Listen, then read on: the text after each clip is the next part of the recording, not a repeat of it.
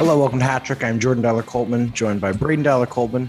Elliot is off today, to this week. He's just not with us. So look, Braydon, it's you and me. We've got lots to talk about. I know that you've been very eager to get to off-season conversations. We are going to do that today, and then we'll dig into both the NBA and the NHL side of it. So I think we should just get to it, don't you think? Let's do it. All right, here's topic one. All right, so we're not wasting any time. We're getting right down to it because I know there's lots we want to discuss. We're going to start with the NHL off-season. It's a weird off-season, just sort of schedule-wise. July 1st is come and gone. That's usually like almost the tail. Day. Well, it's kind of the tail end, though, of what has already been a month of off-season. You get the draft, and then all the speculation about free agency, and then there's the frenzy, and then there's maybe 2 or 3 days after that, and then everything cools down until a couple of deals sort of get done near August. But really, usually by this point, we're kind of already set. We kind of know what's happening. As the season started late. Is that right? Is that the reason for this? Yeah, we had an 82 game season. Yeah, I think it was just the shift because of COVID. They had that hiatus window because of what would have been the Olympics that then became kind of that COVID break. Everything kind of got pushed and shuffled a little bit. This was always the plan, though, I think, coming out of COVID to have an extended season this year. The goal, I believe, next year is to get the season started on the regular pre-COVID schedule and then be able to have a traditional off-season, let's call it, schedule-wise, where we would have the draft late June, following the Stanley Cup finals, and then into the free agency. Regardless, here we are. Free agency this year will happen July 13th. I believe the draft takes place on the 9th or 7th. It's on Thursday. What's okay? Thursday? So that's 7th. I was right. 7th, For some reason I had 7 and 9 in my head. I don't know why I had the 9th. Yeah. But regardless, so the 7th is the draft. That's this Thursday. So we should talk about it. And then July 13th at noon, a free agency opens. So here's what I want to do. I'm going to quickly run down a couple storylines for you, and I want you to just give me your best hot take on each of these things, and then we can dig into some of the big storylines. Great. I'm going to give you. I love this. Yeah, I'm going to give you a couple names, and all I want you to tell me is, are they staying with the team that they're currently playing for? Are they re-signing? Okay. Or are they on the move? Okay. And then we can dig a little bit into why or why not. But here's how we started, okay? Sounds good. The biggest name, without question, contract, talent, skill-wise, available as UFA is Johnny Gaudreau. Is he going to be a Calgary Flame next year, or is he on the move? This one's really intriguing right now because we know the Calgary's made an offer, and a bold offer, to try to retain him. I don't think he stays. I feel like because of what you just said, he's such a high market guy, and he really had a turnaround with Calgary last season and a successful season with them. I think he will demand a lot of money and I think he'll get that. And I don't think that that's going to be Calgary. So if it's not Calgary, I know I did this. I'm already breaking the rules games, but where do you think he could go? Who could afford him, and where do you think he fits? Is there any teams out there? New Jersey needs wingers, and I think the Islanders also are keen on this guy. They've got some openings on the wing. A lot of speculation around Philadelphia being, I think, is a hometown guy there, but I'm leaning towards somewhere in the New York State. New York, New Jersey. All right, East Coast. Well, certainly from Calgary's perspective, that would be ideal. They would not want him to be in division, certainly, and preferably out of the conference if they can't re-sign him. But as you say, they have made a big deal for him. All right, next one. This one's a little more intriguing because he's a guy who was already moved during the year this year. He was traded out of Philadelphia at the deadline. Where does Claude Giroux end up? Does he re-sign with the Panthers, who obviously were designing, a team that was meant to go all the way this year? They had a great regular season. They added Claude as a rental player. I don't think there was a lot of expectation necessarily that he would stay there, but he didn't get his ring there, so he's on the move potentially. Do you think they retain him? And more importantly, I guess, if it isn't Panthers, where does Claude Giroux go? I have a feeling that they will get a deal done here with Claude Giroux. That being said, this is one that we could very well see a lot of teams being in on after having maybe a first option become unavailable. I'm thinking even the Edmonton Oilers with an Evander Kane-like situation. If that doesn't go through, maybe there's a possibility to bring in someone like Claude Giroux, who still has a lot of miles left in the league. I think Colorado, Dallas, Nashville will all be teams chomping at the bit for for someone like Claude Giroux, but I have a feeling Florida's gonna to make this thing work. And I think Claude Giroux had a pretty good time there. It was all kind of brief, but I think he saw the strides that Florida was making. And the challenge with Claude though is he's still a very, very valuable offensive driven player who's going to demand a very big paycheck here. And I just don't know if Florida has the cap space available to make this work. They've got a lot of young guys that are going to be at the end of their deals. They've already got a lot of top end talent that's locked up on big long-term deals. I just don't see it working long-term for Florida. And I would not be surprised if he goes to a market that has some money and is looking for a number one guy. And this may sound insane. Or is he a right winger? I just mean maybe their top offensive player. That's what I'm saying. There are teams out there who have cap space that are desperate for a bona fide superstar level player. Who do you think's got that? I would not be surprised if he went to the Montreal Canadiens and became their veteran leader on that team, or even something like the Nashville Predators, who are kind of in this now perpetual, tumble dryer of rebuilds where they're constantly kind of trying to bring a couple pieces in. It doesn't work. They just toss them out, but they're building around Roman Josi and this amazing decor like they have for the last decade. They're still looking for that next level offensive guy. And they have some talent up there that I think he would really be able to work with. I'm thinking Philip Forsberg, if he does or does not sign in back with Nashville, you're going to need to either fill that spot or complement him. So there's space available there too for the Preds. He's going to improve any team he goes to. I think the Montreal Canadiens is a really intriguing one. Having just lost Shea Weber and still the situation with Carey Price is up in the air. That leadership for sure. And they do have a strong young core here. They could absolutely bounce things back if they added something like that. All right, I'm really intrigued to see where Claude Giroux goes, though. Okay, I get two more for you here, and these are kind of these are the one of these is a really big name, and then I think one of these is probably the more hometown pick that, let's say, but we as Oiler fans we're going to be interested in. But let's talk about Stanley Cup champion Nazem Kadri, huge contributor, huge star of the playoffs in many ways for Colorado, a guy who had been very good, but really has this season demonstrated he is a top talent in the league and capable of that. Now, the question is, can he turn that over again, perhaps with another team? He's in his third season, obviously, in Colorado. I believe he had something like 87 points in 71 games, his career high. So he has done everything possible to increase the potential value as a UFA. He's done everything right to go get the paycheck. He's 31 years old. The question is he going to be as successful on a team that doesn't have the likes of McKinnon and Rantanen and Landeskog feeding him the puck and working alongside him, guys like Burakovsky, who have also had career years this year? Obviously, Colorado had the perfect magic sauce going for them. Do you take Kadri out of that situation and does a little bit of the shine fade, or is he just coming into his own as a bona fide superstar? The question is, does he stay in Colorado, or does he stay in Colorado, or does he have to go and prove it somewhere else? He doesn't stay in Colorado. I think Colorado knows that they can win without him. That said, he was a huge factor for the success of the season that they had. I think, though, that Kadri will be too rich coming back for them, and a team, again, like I said, a team that maybe loses out on a number one option looks for Kadri. And that said, there's probably a ton of teams that Kadri will be their number one option. That will make a swing and make a splash for Kadri.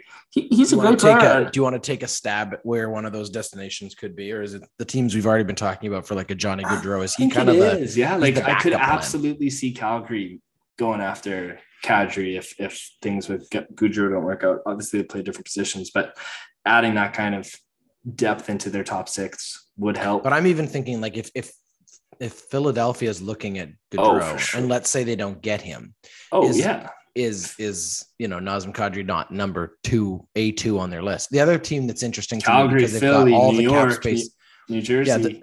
This is a bigger piece to beyond just this conversation, but I would argue one of the more intriguing teams to look at this offseason is going to be the Seattle Kraken, because they've come off their debut season. They had a very conservative approach to their expansion draft, and obviously it wasn't a successful season, but they find themselves here going into this offseason with $23 million in cap space. They have to spend it. The question is, do they play the role of like cap floor assistants to other teams the way that Phoenix or Ottawa has in the past, where they just basically take bad or even sort of useless contracts off of some teams' hands and sort of get some prospects and continue to try to build towards the future with it? Or is Seattle now having to start to think about winning for the purposes of, legitimizing themselves both as a team, but also like kind of rewarding these fans who have been pretty spectacular so far in Seattle? The question is that not a team that would be taking swings at everybody, Kadri included, when it comes to seeing if anybody's interested in coming and trying to build something? And I guess the second part of that is, as a player, would you want to do that? I think if you're Ron Francis and that organization, you don't have enough seasons behind the team and the franchise and the organization that has the depth of prospects in your pool to be the cap floor guys and the guys that kind of, okay, let's rebuild this. We just had an expansion draft, and you pick some, high skilled players that should figure it out. So I would give it another season, and I would give it another season kind of focused on playoffs and focused on winning right now. We saw success in Vegas, and we're continuing to see success in Vegas. Obviously they like you said, had a different expansion draft, but I think if you're that organization, you're not swinging to clog your books up with massive contracts and unnecessary deals. But I do think that you're making swings at players that could make the organization better. And we've mentioned, everyone we've mentioned now, I think Seattle should be in on. Okay. Last one for this one. This sort of structure here, we're going to dedicate a whole topic to what the Oilers need to do, but let's just stay on like the NHL side of it. I am going to go kind of Oilers related because it fit into our little game here. Great. October comes around. Is Evander Kane still an Oiler, or is he playing for another team? Oh, he better What's be more an Edmonton likely? Oiler. What's likely, or what do I want to have happen? But like, what do you think will happen? Well, there's this huge question mark still in the air around this grievance case, and what's his contract look like, and who does he actually belong to? Does the San Jose Sharks have to swing a trade with another team to get him out if the contract is reinstated? And what does all of that mean? So I would like that to get sorted out, obviously, before the July 13th free agency period opens. But I have every faith that the Edmonton Oilers organization is doing everything that they can to bring in a guy who was absolutely a game changer for them alongside Connor. I mean, yeah, you could try with another player like a Philip Forsberg, and another guy is going to demand a big contract, but you've seen success with it already, and you took that risk, you gambled, it did, it paid off. So I feel like if October comes around and Evander Kane is on the team, then they did everything they could to make it happen. Gosh, I hope that happens, man. It's hard. Well, here's the thing, and we'll get to the Oilers, as I said, in a second. But you're absolutely right. I think the biggest question mark is how this grievance sort of hearing unfolds. For those who haven't been following it, the most bizarre thing to me about this is that apparently it's been delayed since the end of May because the league's arbiter responsible for this case was on a vacation for the month of June. Arbiter pre-scheduled, like like a tree cutter. Is it arbitrationist? No, he's an arbiter. He's an arbitrator. All right. Well, it's written in front of me is league's arbiter. Okay, that's probably what it is. Arbiter? No, it's arbiter. Anyway, point being, he deals with arbitration cases. Yeah. And apparently takes the month of June off. Oh, nice. But the dumb part to me about this, they don't have you're more? really telling me, that's what I was saying. You're really telling me the NHL has one of these people? Now, he was assigned to this case. That's fine. But you're telling me that, like, if he had a pre-scheduled month of June off, clearly the league does not consider this a priority. They're not hiring another lawyer. And I'm sure there's some lawyers out there who would happily take the NHL's money to do this case. Point being, there has been some delay. There is some speculation that the arbitration hearing could last longer than the opening of free agency. And that is still a question mark, I guess, looming over all of this is, do other teams who may or may not be interested in Kane even approach it until they get that answer from the NHL? And secondarily, are the Oilers not in a very similar position where they can't just keep their powder dry for the purposes of saving space for Kane, if in doing so they lose out on Kane because of some weird hiccup that could come from this, and then they've also missed out on potential other options? It's a really tricky situation to be in, but I think that Ken Holland has already formed a relationship now with Evander Kane. Kane has with the team, and I think that they will do their due diligence in ensuring that no matter what happens with this case, whether or not he, the contract is reinstated, in some ways that's actually better for the Oilers if that contract's reinstated, if still that they can, get that contract, but it's going to be cheaper than it.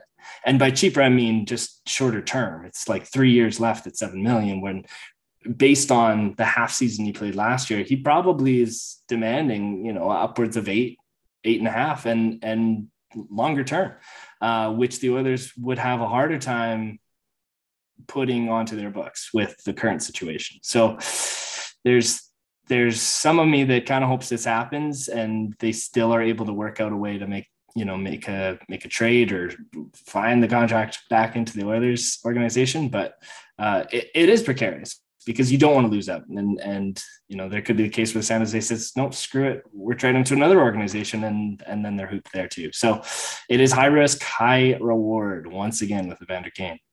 All right, we're going to, as I say, we will get to a more in-depth conversation around the Oilers issues specifically in a moment. Let's wrap up this sort of NHL off-season. It's basically a preview at this point because nothing's really happened. I mean, obviously there was a trade today with Ryan McDonough, but it's been little bits of flurries Brock here. Bester re-signed. That was a bit surprising. Definitely some big signings, and we can talk about all of that when we get into the off-season part of, or a post free agency part of this show. Here's the last question I'm going to ask you. Draft is this week. You're Montreal. Yeah. Do you take Shane Wright or Slavkovsky or Slavkovsky? There you go. That's pretty good. I don't think that's it at all. I'm saying that off the top of my head. I'm not even looking at the Slavkovsky. I think it's Slavkovsky or Slavkovsky. That sounds more likely. Where is he from? Finnish. He's Finland. I thought he was Swedish. Oh, I'm sorry. No, you know what? He's Slovakian, but he's playing in Finland. Slavkovsky. He's Slovakian. Okay, sweet. Well, I think they take Shane Wright. I mean, there has been a lot of rumblings right now with New Jersey. Obviously does not want to draft another center. They will draft the best player available, but then have to move somebody because, Jack Hughes, Heischer, they're just a little too clogged in up the pipe there. And they need Slavkovsky on their team. And I think they'll get him. If it's funny though, like, do they does Montreal make a trade down to get Shane Wright and still get Shane Wright? If you're 1-2, just take the guy. Like, I don't see why they would take Slavkovsky at this point. Yes, Bob McKenzie's put him on the top ranking in the world, but I think this center has been highly, highly touted, and he'll likely go number 1. I think Kent Hughes or is it Kent Hughes or the GM for Montreal? I think they've already stated this is their focus. Okay, so I asked one question. You gave me about 4 different answers. Slavkovsky or Shane Wright? You're Montreal picking at number 1. You're on the clock. Well, I already answered this. Montreal takes Shane Wright. You didn't hear that? Shane Wright, number 1 overall. Wow, it got a little muddy and confusing. Well, 4 answers, and all of them answered. I do think Montreal takes Shane Wright, and he'll be a great player. Really great player for Montreal. All right, there you go. All right, that's our off-season sort of preview lineup conversation. Let's leave it there for now. That's topic 1. Topic 2 this week is brought to us by Busy Bee Vegan Skincare. Busy Bee is an all-natural skincare line dedicated to healthy, vegan, plant-based skincare and overall wellness. They offer a selection of handcrafted body scrubs, butters, and washes that not only make your skin glow, but smell amazing. Their unique all-natural scents include gingerbread, ruby grapefruit, caramel cake, and morning latte. So why not treat your skin to something fresh and all-natural? Head over to shopbusybeevegan.com today. And as a special bonus, Busy Bee is offering listeners of this podcast a 15% discount on your first order with the code OrdinaryPodcasts. Okay. We're going to talk about the Oilers in a second, but we're going to stay on this sort of train about off-seasoning, and we're going to jump leagues for just a moment. Oh, boy.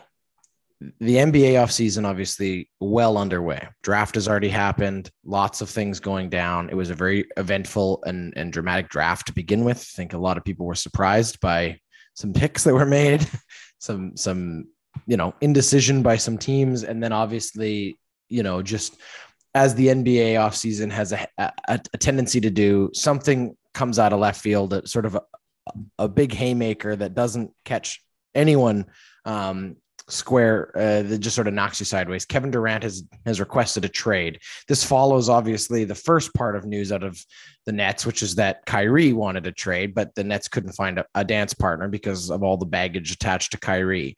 I think equally so, the baggage attached to Kyrie is what has led Kevin Durant to feel like he would like to leave Brooklyn.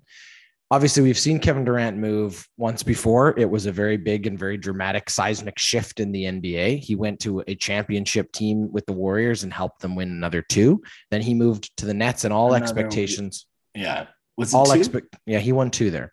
All expectations when he went to Brooklyn was that championships, or at least the opportunity to chase down championships, would follow him. They did not. Now he came off an injury, Steve Nash becomes coach, Kyrie Irving's drama comes, There's a whole bunch of, the Nets is just its own package to unpack. Let's start with Kevin Durant, as it's obviously now become this big shadow over the NBA and the biggest story. Wojnarowski reporting that 16 teams have inquired. That's over half the league. Everybody who has space obviously wants this guy. Anyone who has an option and doesn't already have like a top three locked in wants this guy. They know that he's a franchise direction changing kind of player. Not unlike, I would make the argument, if you're a Raptors fan, not unlike going out and trading and getting Kawhi Leonard. It changed where that team was from a very competitive team to a championship caliber team, and they won a championship. Let's start there. You're a Raptors fan. We know this. Should the Raptors be going after Kevin Durant? Wait. Let me answer this whole thing about Kevin Durant, though. This is a bit of a different situation. Okay.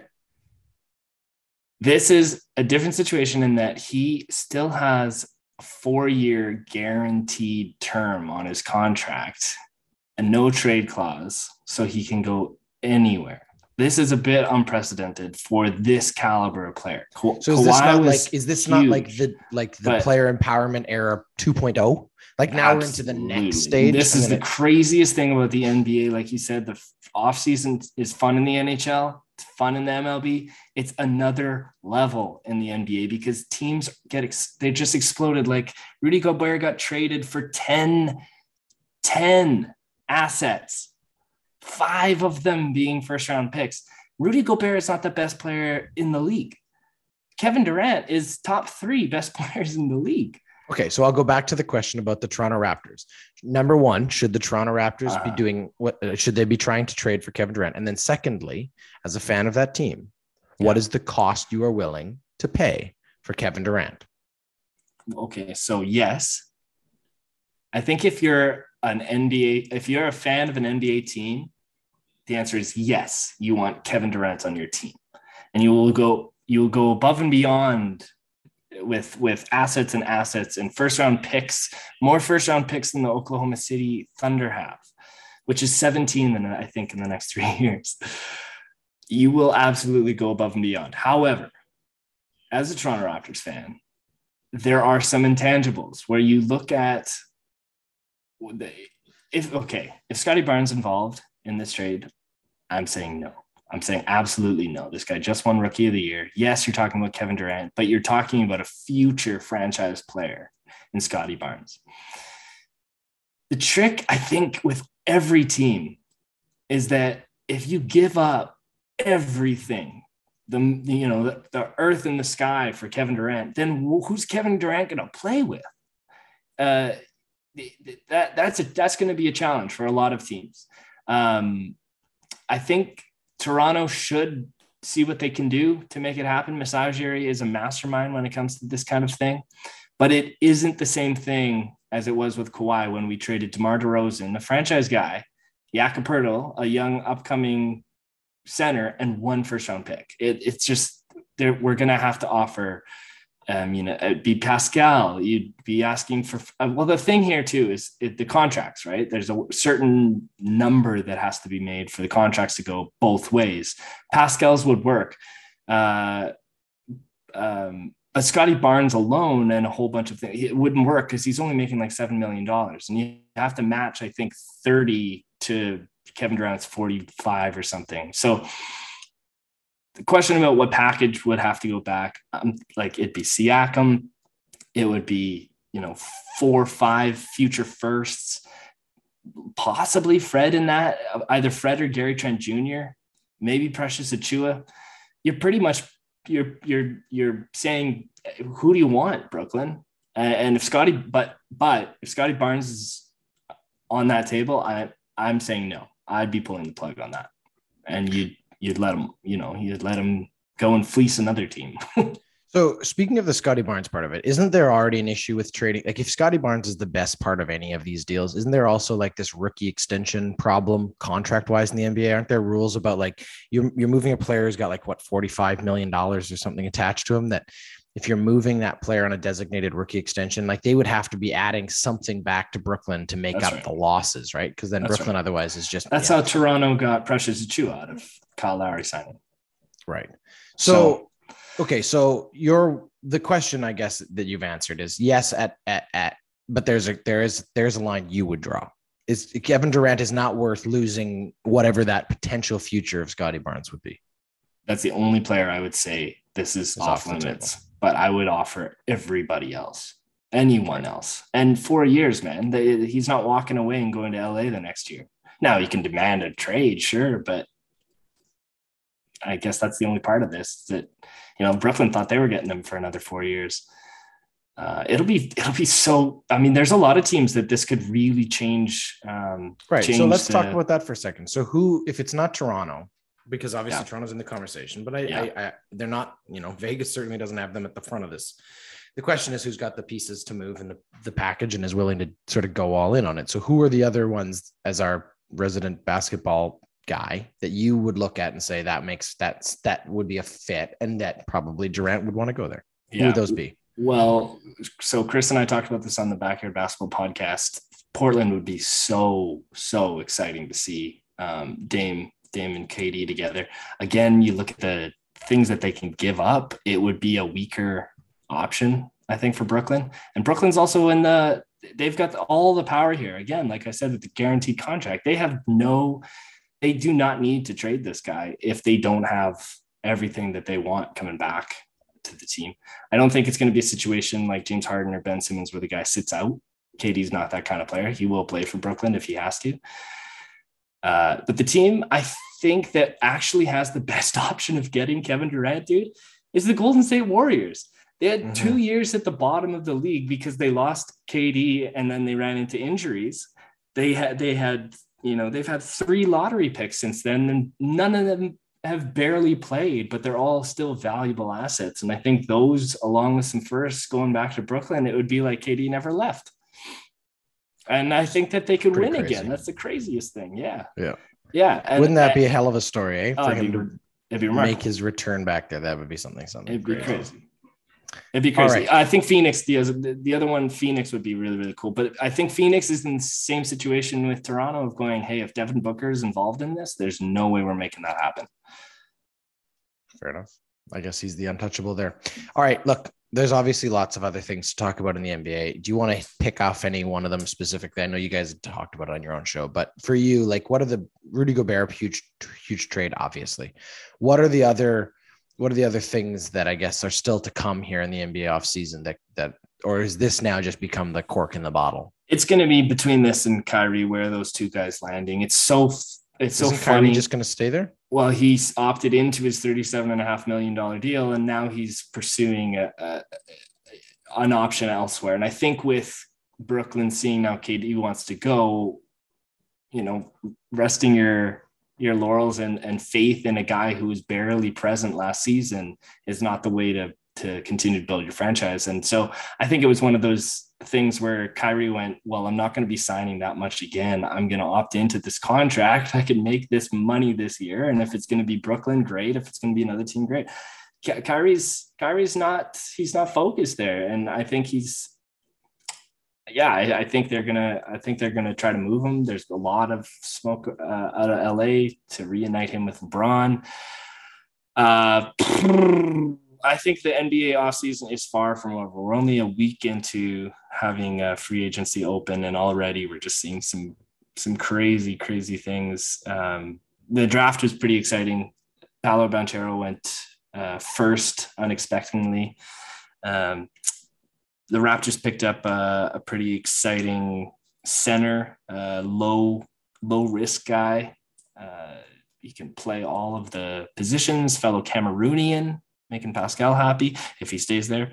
The NBA offseason is always really, really crazy. I think come September when the season starts, it's going to just be an absolutely different landscape. All right. That is topic 2. We will leave it there.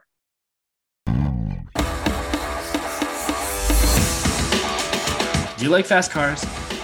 Do you like when they race? Whether you're a seasoned Formula One fan or you've just discovered the rush of racing, check out the Pit Stop Podcast presented by the Ordinary Podcasting Network. Join Jordan, Tyler, and Braydon each week as they recap every race as well as break down the biggest stories on and off the track, all before setting you up for the next race in the Formula One schedule. The Pit Stop Podcast is available anywhere you get your podcast. All right, topic 3, as promised. I've strung Braydon along here. I know you're ready to get going on it. The Edmonton Oilers are the focus we're going to give a little bit of time here to. Off-season moves. Let's do it this way.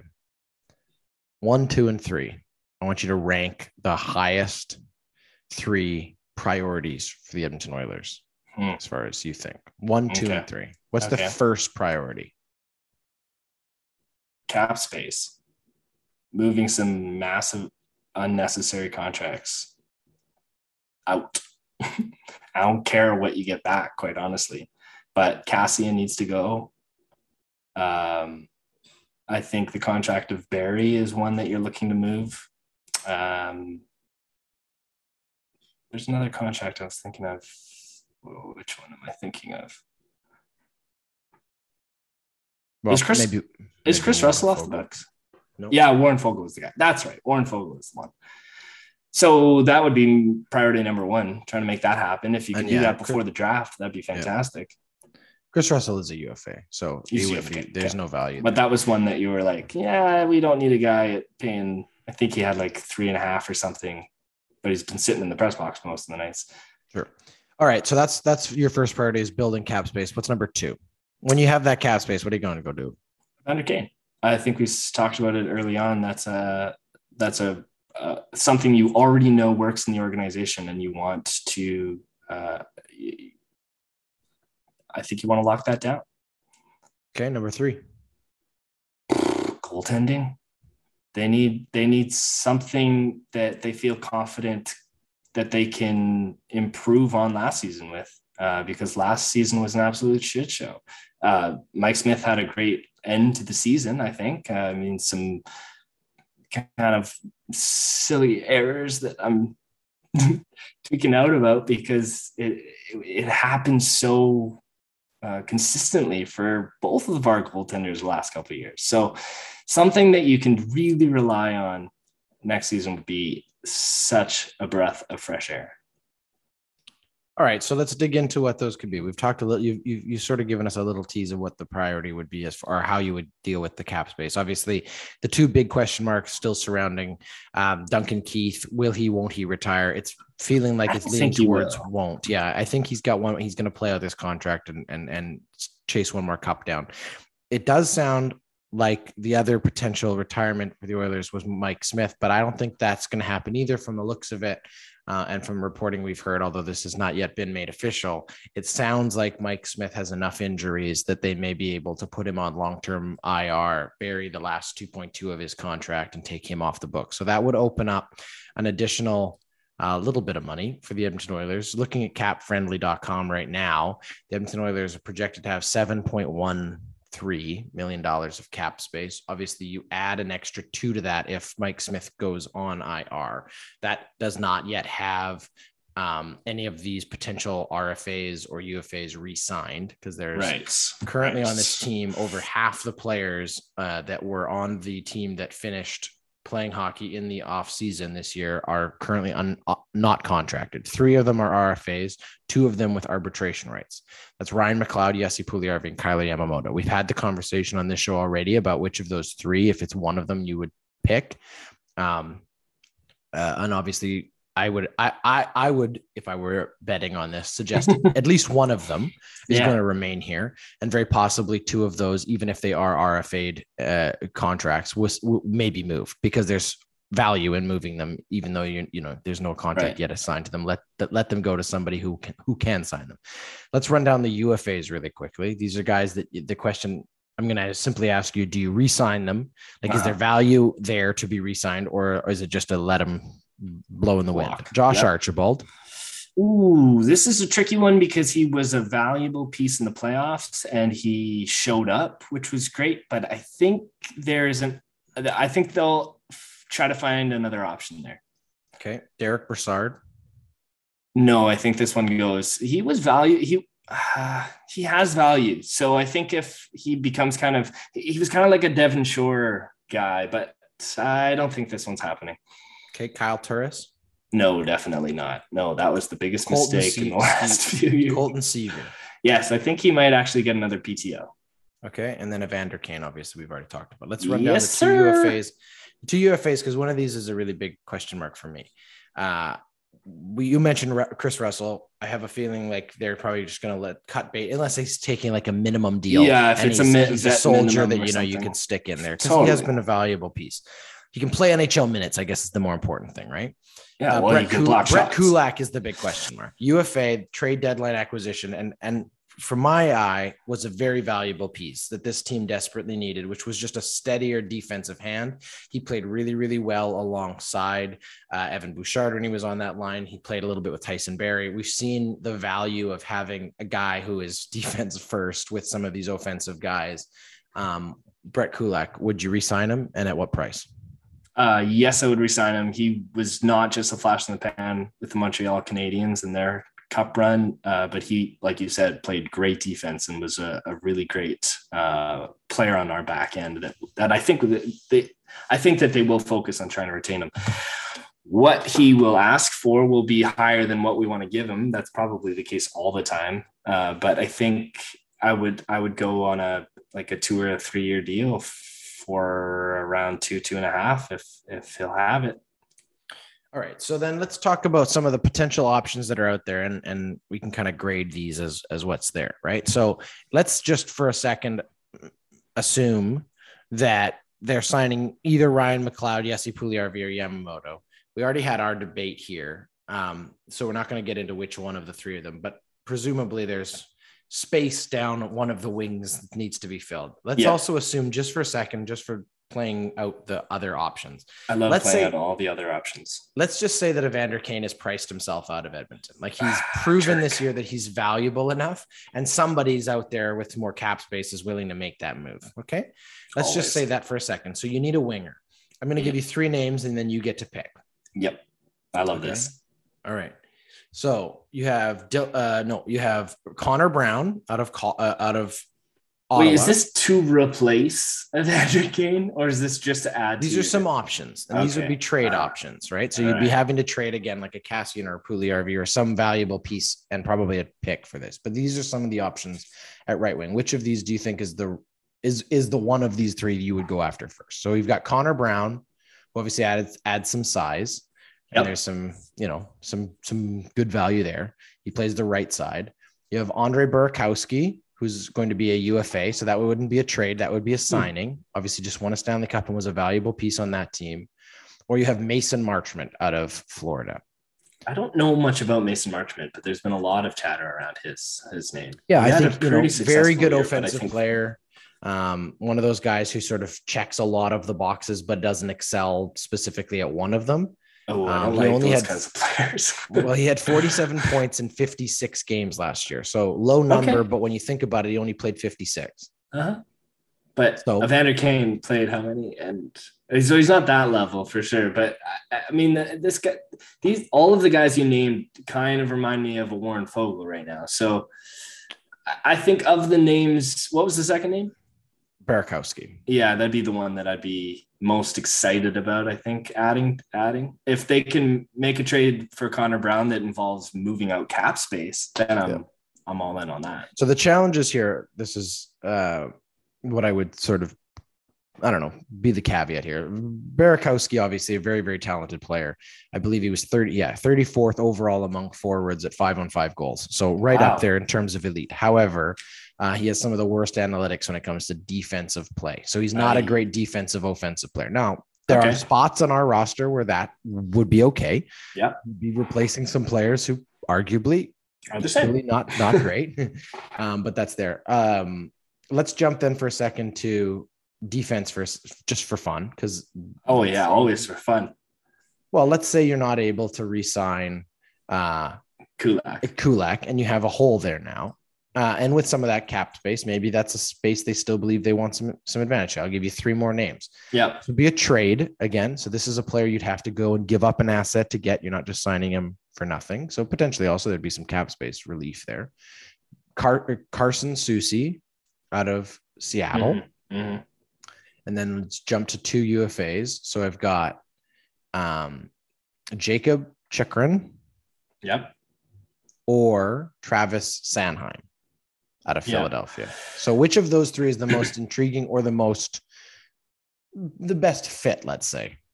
Well, Jacob Chychrun is on a different level than the other 2 you mentioned. Carson Soucy has always been a solid player, and I think he would probably look really good on the Oilers blue line.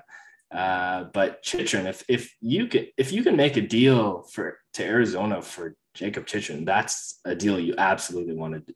Remember, this was somebody who would ask for trade mid-season, and they were trying to find a place for him. He's got term left on his deal, and it's pretty low for a guy who's a number 1. He could play number 2. That pushes Duncan Keith back, which probably also helps us in the long run. Yeah. So of the 3 of those, Jacob Chychrun is the guy that I'd be most excited about.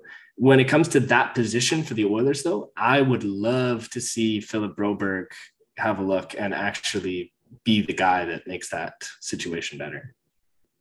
Okay, so then let me play out some big names here, and I want you to tell me if any of these are worth taking a swing at. Okay. Yep. So obviously you're clear that you're looking for change. So I think you'll be happy to get after any of these guys if it worked, right? Of course. But is it worth giving up the assets necessary to get one of these guys? This is okay. And I mean, Jacob Chychrun would be in that category because he's obviously going to be. If Scotty Barnes is involved. That's what I'm asking, right? It's a no. What are you willing to give up for some of these guys? All right. Number 1 is Dylan Strome. Yeah, I am taking a swing for sure. Okay. He has a qualifying offer is $3.6 million. Which is good value for what the Oilers wouldn't have, right? He is a center, but he'd probably play left if he was on Connor's team. Sure. Jake DeBrusk. I think the boat sailed on this guy for me. He was somebody the Oilers were really trying to grasp at. It sounded like, I mean, the rumblings were around him for a while, obviously wanting out of Boston, but then re-signing. Again, another kind of Warren Fogle guy. He's got good numbers and he's physical. But I think the ship sailed for the Oilers to try to grab this guy. All right, and the last one here is Alex DeBrincat. Yeah, I mean, you've mentioned now 2 of Connor's junior line mates, and to be fair, DeBrincat is a top 5 goal scorer in the entire NHL this season. So fantastic. And the Oilers, the challenge is it's a $6.4 million. It's a $6.4 million cap hit. He has a qualifying offer next year of a $9 million. So to get him in here would mean serious. If Evander Kane doesn't work out, then there's options, but you still have to trade your first and Puljujärvi and so probably another prospect. We're going to move to goaltending just because we're running short on time, but I just want to put a name out there because this is a name that you're going to laugh when I say it because it's a guy I've constantly touted the analytics of, but I just want to put on your radar. Do not be surprised if the Edmonton Oilers look to fill one of their offensive needs with a depth guy, and his name is Jasper Bratt. I love this guy. I know. I love Jasper Bratt. I think he's one of the most underrated players in the league. I agree. And as long as everyone else keeps seeing that, there's value to be had. He's such a goal scorer. He works both sides of the ice. I like this guy a lot. But where is he right now? New Jersey? Yeah. I see them giving it up. They have so few wingers. Right. Let's go to goaltending because this is obviously the biggest and most important question that the Oilers will have to answer. They took a huge swing at Markstrom a few years back. That's the last time they genuinely went after a number 1 caliber goaltender with this kind of, off-season move. Yeah. If the rumor is true and Mike Smith is done, if he's going on LTR, and even if he's not, the Oilers need a goalie. There's no question about that. I love all of the guys over at Oiler Nation. I'll toot and Skinner's horn. The guys play less than like 30 NHL games. You can't hitch him to this cart and hope you're making the Stanley Cup final. To win you 30 games, 20 games, whatever it's going to be as a backup goaltender, that'd be fine. Or play that many games. You should win. That'd be amazing. Well, he should absolutely win, though. That is our expectation. No, but point being. All right. So I'm going to give you now 3 names. All right. All of them are UFAs. Yeah. And you only get one.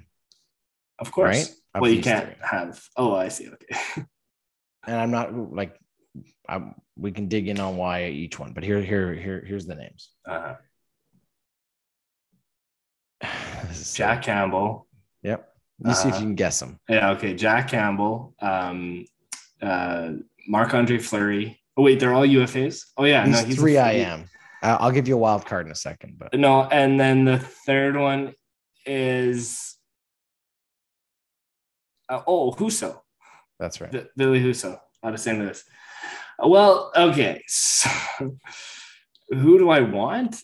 I think every single one of these guys comes with high risk, high reward, and maybe that's just a position of goaltending. Yeah, I think it is. But I really do think it is. Husso has played how many games? 53.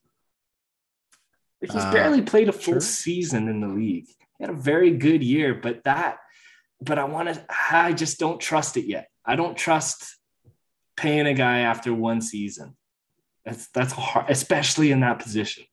Okay, so I'm going to give you a name though, and I'm going to tell you this: if you had a do-over in the last 10 years, goaltending wise, would the first guy that you would take another swing at not be Cam Talbot? Yes. However, if I was to do a do-over at goaltender in the 2012 NHL entry draft, I would have taken Andrei Vasilevsky first overall. 100%. But you don't get that kind of do-over. All I'm pointing out is the most success I think the Oilers have had when it came to finding a starting goaltender who was ready to step into that role was Cam Talbot, who is in the exact same position that Ville Husso was. It has been. He was the backup to Lundqvist in New York. He was never getting that net until Lundqvist retired. He was all the potential in the world, all of the great stats in the world. Cam Talbot came in to the Oilers and did exactly what he was asked to in season 1. Took them to the playoffs. And then, it didn't work. It didn't fit. The team was horrible in front of him. Following that season, there was a lot of problems, but I don't think you can blame it on Cam Talbot exclusively. And then look, he's even found some. I mean, is he a lights out Stanley Cup winning goaltender somewhere else? No, but he's an all-star. Got Minnesota. Yeah, he got Minnesota back to the playoffs even before Marc-Andre Fleury joined in. And then for some reason they gave Fleury the net in the playoffs and they found themselves on the outs again. Cam Talbot is a genuinely good goaltender, and all the potential was there. Ville Husso has better numbers in 56 games played than Cam Talbot even came close to. He has 34 wins, 13 losses, 7 overtime losses. Here's the thing for me, though, that is the most impressive. Okay. And for me, the reason why of these 3 guys, I would definitely be saying Ville Husso has to be your number That's one. Your guy. He is 100% my guy. Okay. I didn't anticipate that. He led the league in save percentage above expected, which is a weird analytical stat. It sounds a lot like baseball, but he was expected to have a save percentage of 0.88 and his actual save percentage was 0.91. So he exceeded the analytic expectations of him going into that season. What that tells me is that he is getting better. That is a silly stat because if he's played more games in the league, that number would be higher, obviously. So then the discrepancy in the number that he actually got wouldn't be all that fantastic. You're suggesting he played more games than he was expected to play is what you're saying. Well, I'm saying that what's that stat based off of? Based off of how many games you usually play, right? Like sure, probably. Based on what the expectation of what games you're playing is. Yeah. Right. So him being a rookie, that expected number would be significantly lower, I think, than some of the other guys that we're comparing here to. I mean, you're right. He had really great numbers, and I'm also excited about the statistics there. And Ken Holland's a goalie. Like, he's a goalie guy. He wants to get this right. And I think if they see, I think they tried to get Husso at the deadline. I think everybody tried to get Husso at the deadline. Well, and that's the other thing. This is going to be a very crowded bidder market here where these guys are coming every team that needs a goalie, obviously Toronto, name half the teams in the league are going to be asking and knocking on this kid's door, and he's going to get his pick. Now the question is, does he see the value in being behind a McDavid led team where there's an opportunity to win or not? That's the big question. So, but I think for me, that would be the first target you have to go after is Husso. He's just, he just put every, he just put it all together in the right way. And he's only going to be getting, arguably he can only get better because he hasn't played as much. You know what I mean? He literally save percentage in the entire league. He's the 8th best goaltender for the entire season. When you look at wins, he's sitting in the top 20 there too. So of all these goaltenders, you're doing your job. And obviously you got St. Louis to the playoffs, with a kind of in and out Bennington. He was their best goaltender all season, obviously. So I don't know. For me, it's the most upside, but as you say, obviously. Well, the risk here too is the Oilers have constantly gone after backups who have done really, really well. What's that guy's name? Ben Scrivens. Who did we have? Victor Fast. We had, Cam Talbot would have been one of the anomalies there, but okay, so then let's talk about the other two guys. Let's talk really quickly about the other two guys. So you've got Jack Campbell, who's proven he can be an NHL starter in Toronto, but could not get them over the hump in Toronto. And as a guy who's been kind of in and out a little bit with injury in the last little bit, but a guy who proved he could do the job. Question is, can he do the job in Edmonton, given what we have? And then, Marc-Andre Fleury has the resume of resumes, but is Marc-Andre Fleury what he was a year ago, 2 years ago, 3 years ago? Mike Smith, man. That's what I mean. Age-wise, it's certainly a gamble for its own reason. Okay, he had a good season last year, but how much money will he ask for? Totally. Let's leave those guys for a second and let's play out the final part of this, which is this a position that to get what you actually need and want, you have to make a trade? Yeah, or draft it. We had an option in Jesper Wallstedt. We can't wait for that. You can't wait for that. Maybe but you can't wait for that. There's no top 5. You should strap some pads onto Jesse Puljujarvi and get that thing going. Yeah, I have no idea how. So let me give you the 2 options that are out there for trade. And again, the conversation comes back to, where do you want to spend your assets? Are you going to spend your assets going after a DeBrincat or going after a Chikrin? Or are you going to spend your assets going after a Connor Hellebuyck or Alex Gorgiev? I'm sorry, did you say Connor Hellebuck? Like the Winnipeg Jets? Yeah. All-star goalie? I said Connor Hellebuck. Why would they want to move him? They're not rebuilding yet. Are they? I don't think they're rebuilding yet. Okay. Maybe that. I don't think that happens. I did hear rumors around that one too, but I don't think that happens. They'd be hooped if they lost Connor Hellebuck. I'm not here. This is not a topic about how or not to help the Jets. We're talking about helping the Oilers. Well, yeah, absolutely. If you could, if Tampa's trapped and you could get Vasilevsky, absolutely swing for fences. Georgiev would be awesome. But again, one of those situations where you're asking a backup who had a really good season to be your number one guy, and I don't know. It's another high risk, high reward thing. There's been lots of rumblings around who's John Gibson and Anaheim wants. It sounds like he's going to go out to the East. Oh, is it? Okay. Well, it sounds like New Jersey. Yay. All right. So maybe trying to. Let me take you out of your misery. Let me take you out of your misery. There's so few goalies. That's the point. There's so few goalies. Let me take you out of your misery there for a second. Let's do one last piece to this. Okay. Let's presume the Oilers are not trading the first overall or the first draft pick, the first round pick. That's what I should say. It's about time they do. I gotta yes, say. I know you have expressed this, and I do not disagree with you. I think that Ken Holland does not necessarily understand what all in means, only because he constantly asks, what does that mean, all in? But I'm going to ask you this. The Edmonton Oilers right now, I believe, are picking 19th. Is that right? Actually 29th. Oh, shoot. They were much worse than I thought. They did get to the first round, didn't they? Yeah. So 29th. It's Usually we're in the 19th. Last year, late first round pick. Does that not make it easier to trade it? Well, yeah, but the value is less. Sure. Fair enough. It's a first round. The other problem here is that the Oilers don't have many draft picks this year. I think our next pick is in the third or fourth round. Okay. So again, let's do this. If you keep the pick of the players you've looked at there, because let's be honest, we all know you've gone through some draft boards. Much. Right. Okay.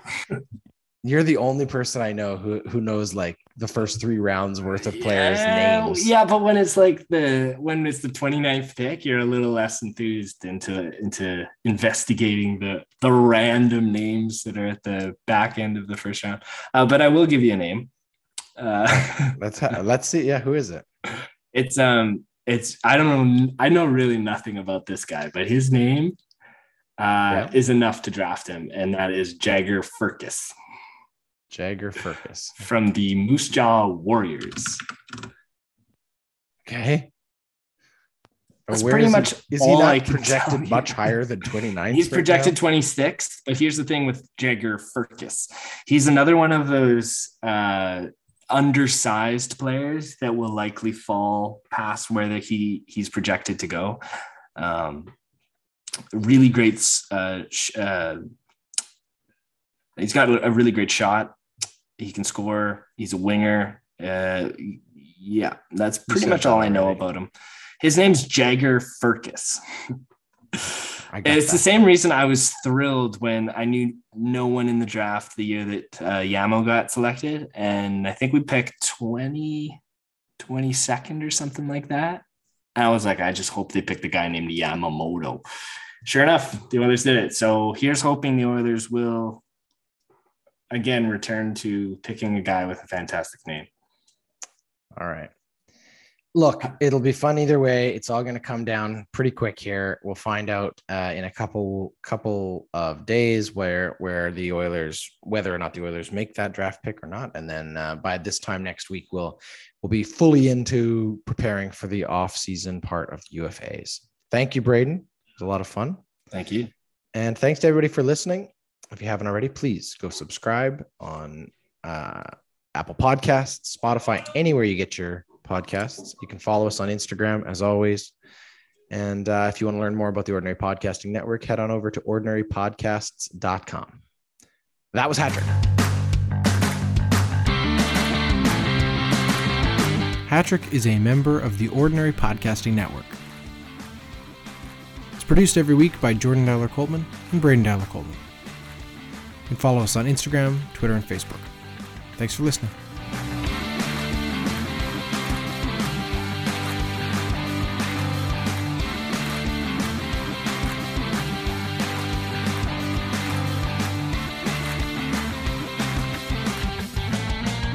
The Ordinary Podcasting Network wishes to acknowledge that the lands on which our conversations take place include Treaty 6 territory, the traditional meeting ground and home for many Indigenous peoples, including the Cree, Dene, Saulteaux, Blackfoot, Métis, and the Nakota Sioux peoples, as well as the unceded territories of the Coast Salish peoples, including the territories of the Musqueam, Squamish, and Tsleil-Waututh nations.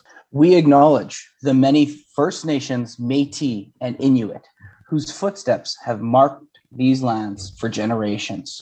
And we extend our appreciation for the opportunity to live, create, and share stories on these territories. The Ordinary Podcasting Network intends to engage in conversations and dialogue which acknowledge that reconciliation is not a destination, but a journey, and that we remain committed to practicing our craft in a decolonized space.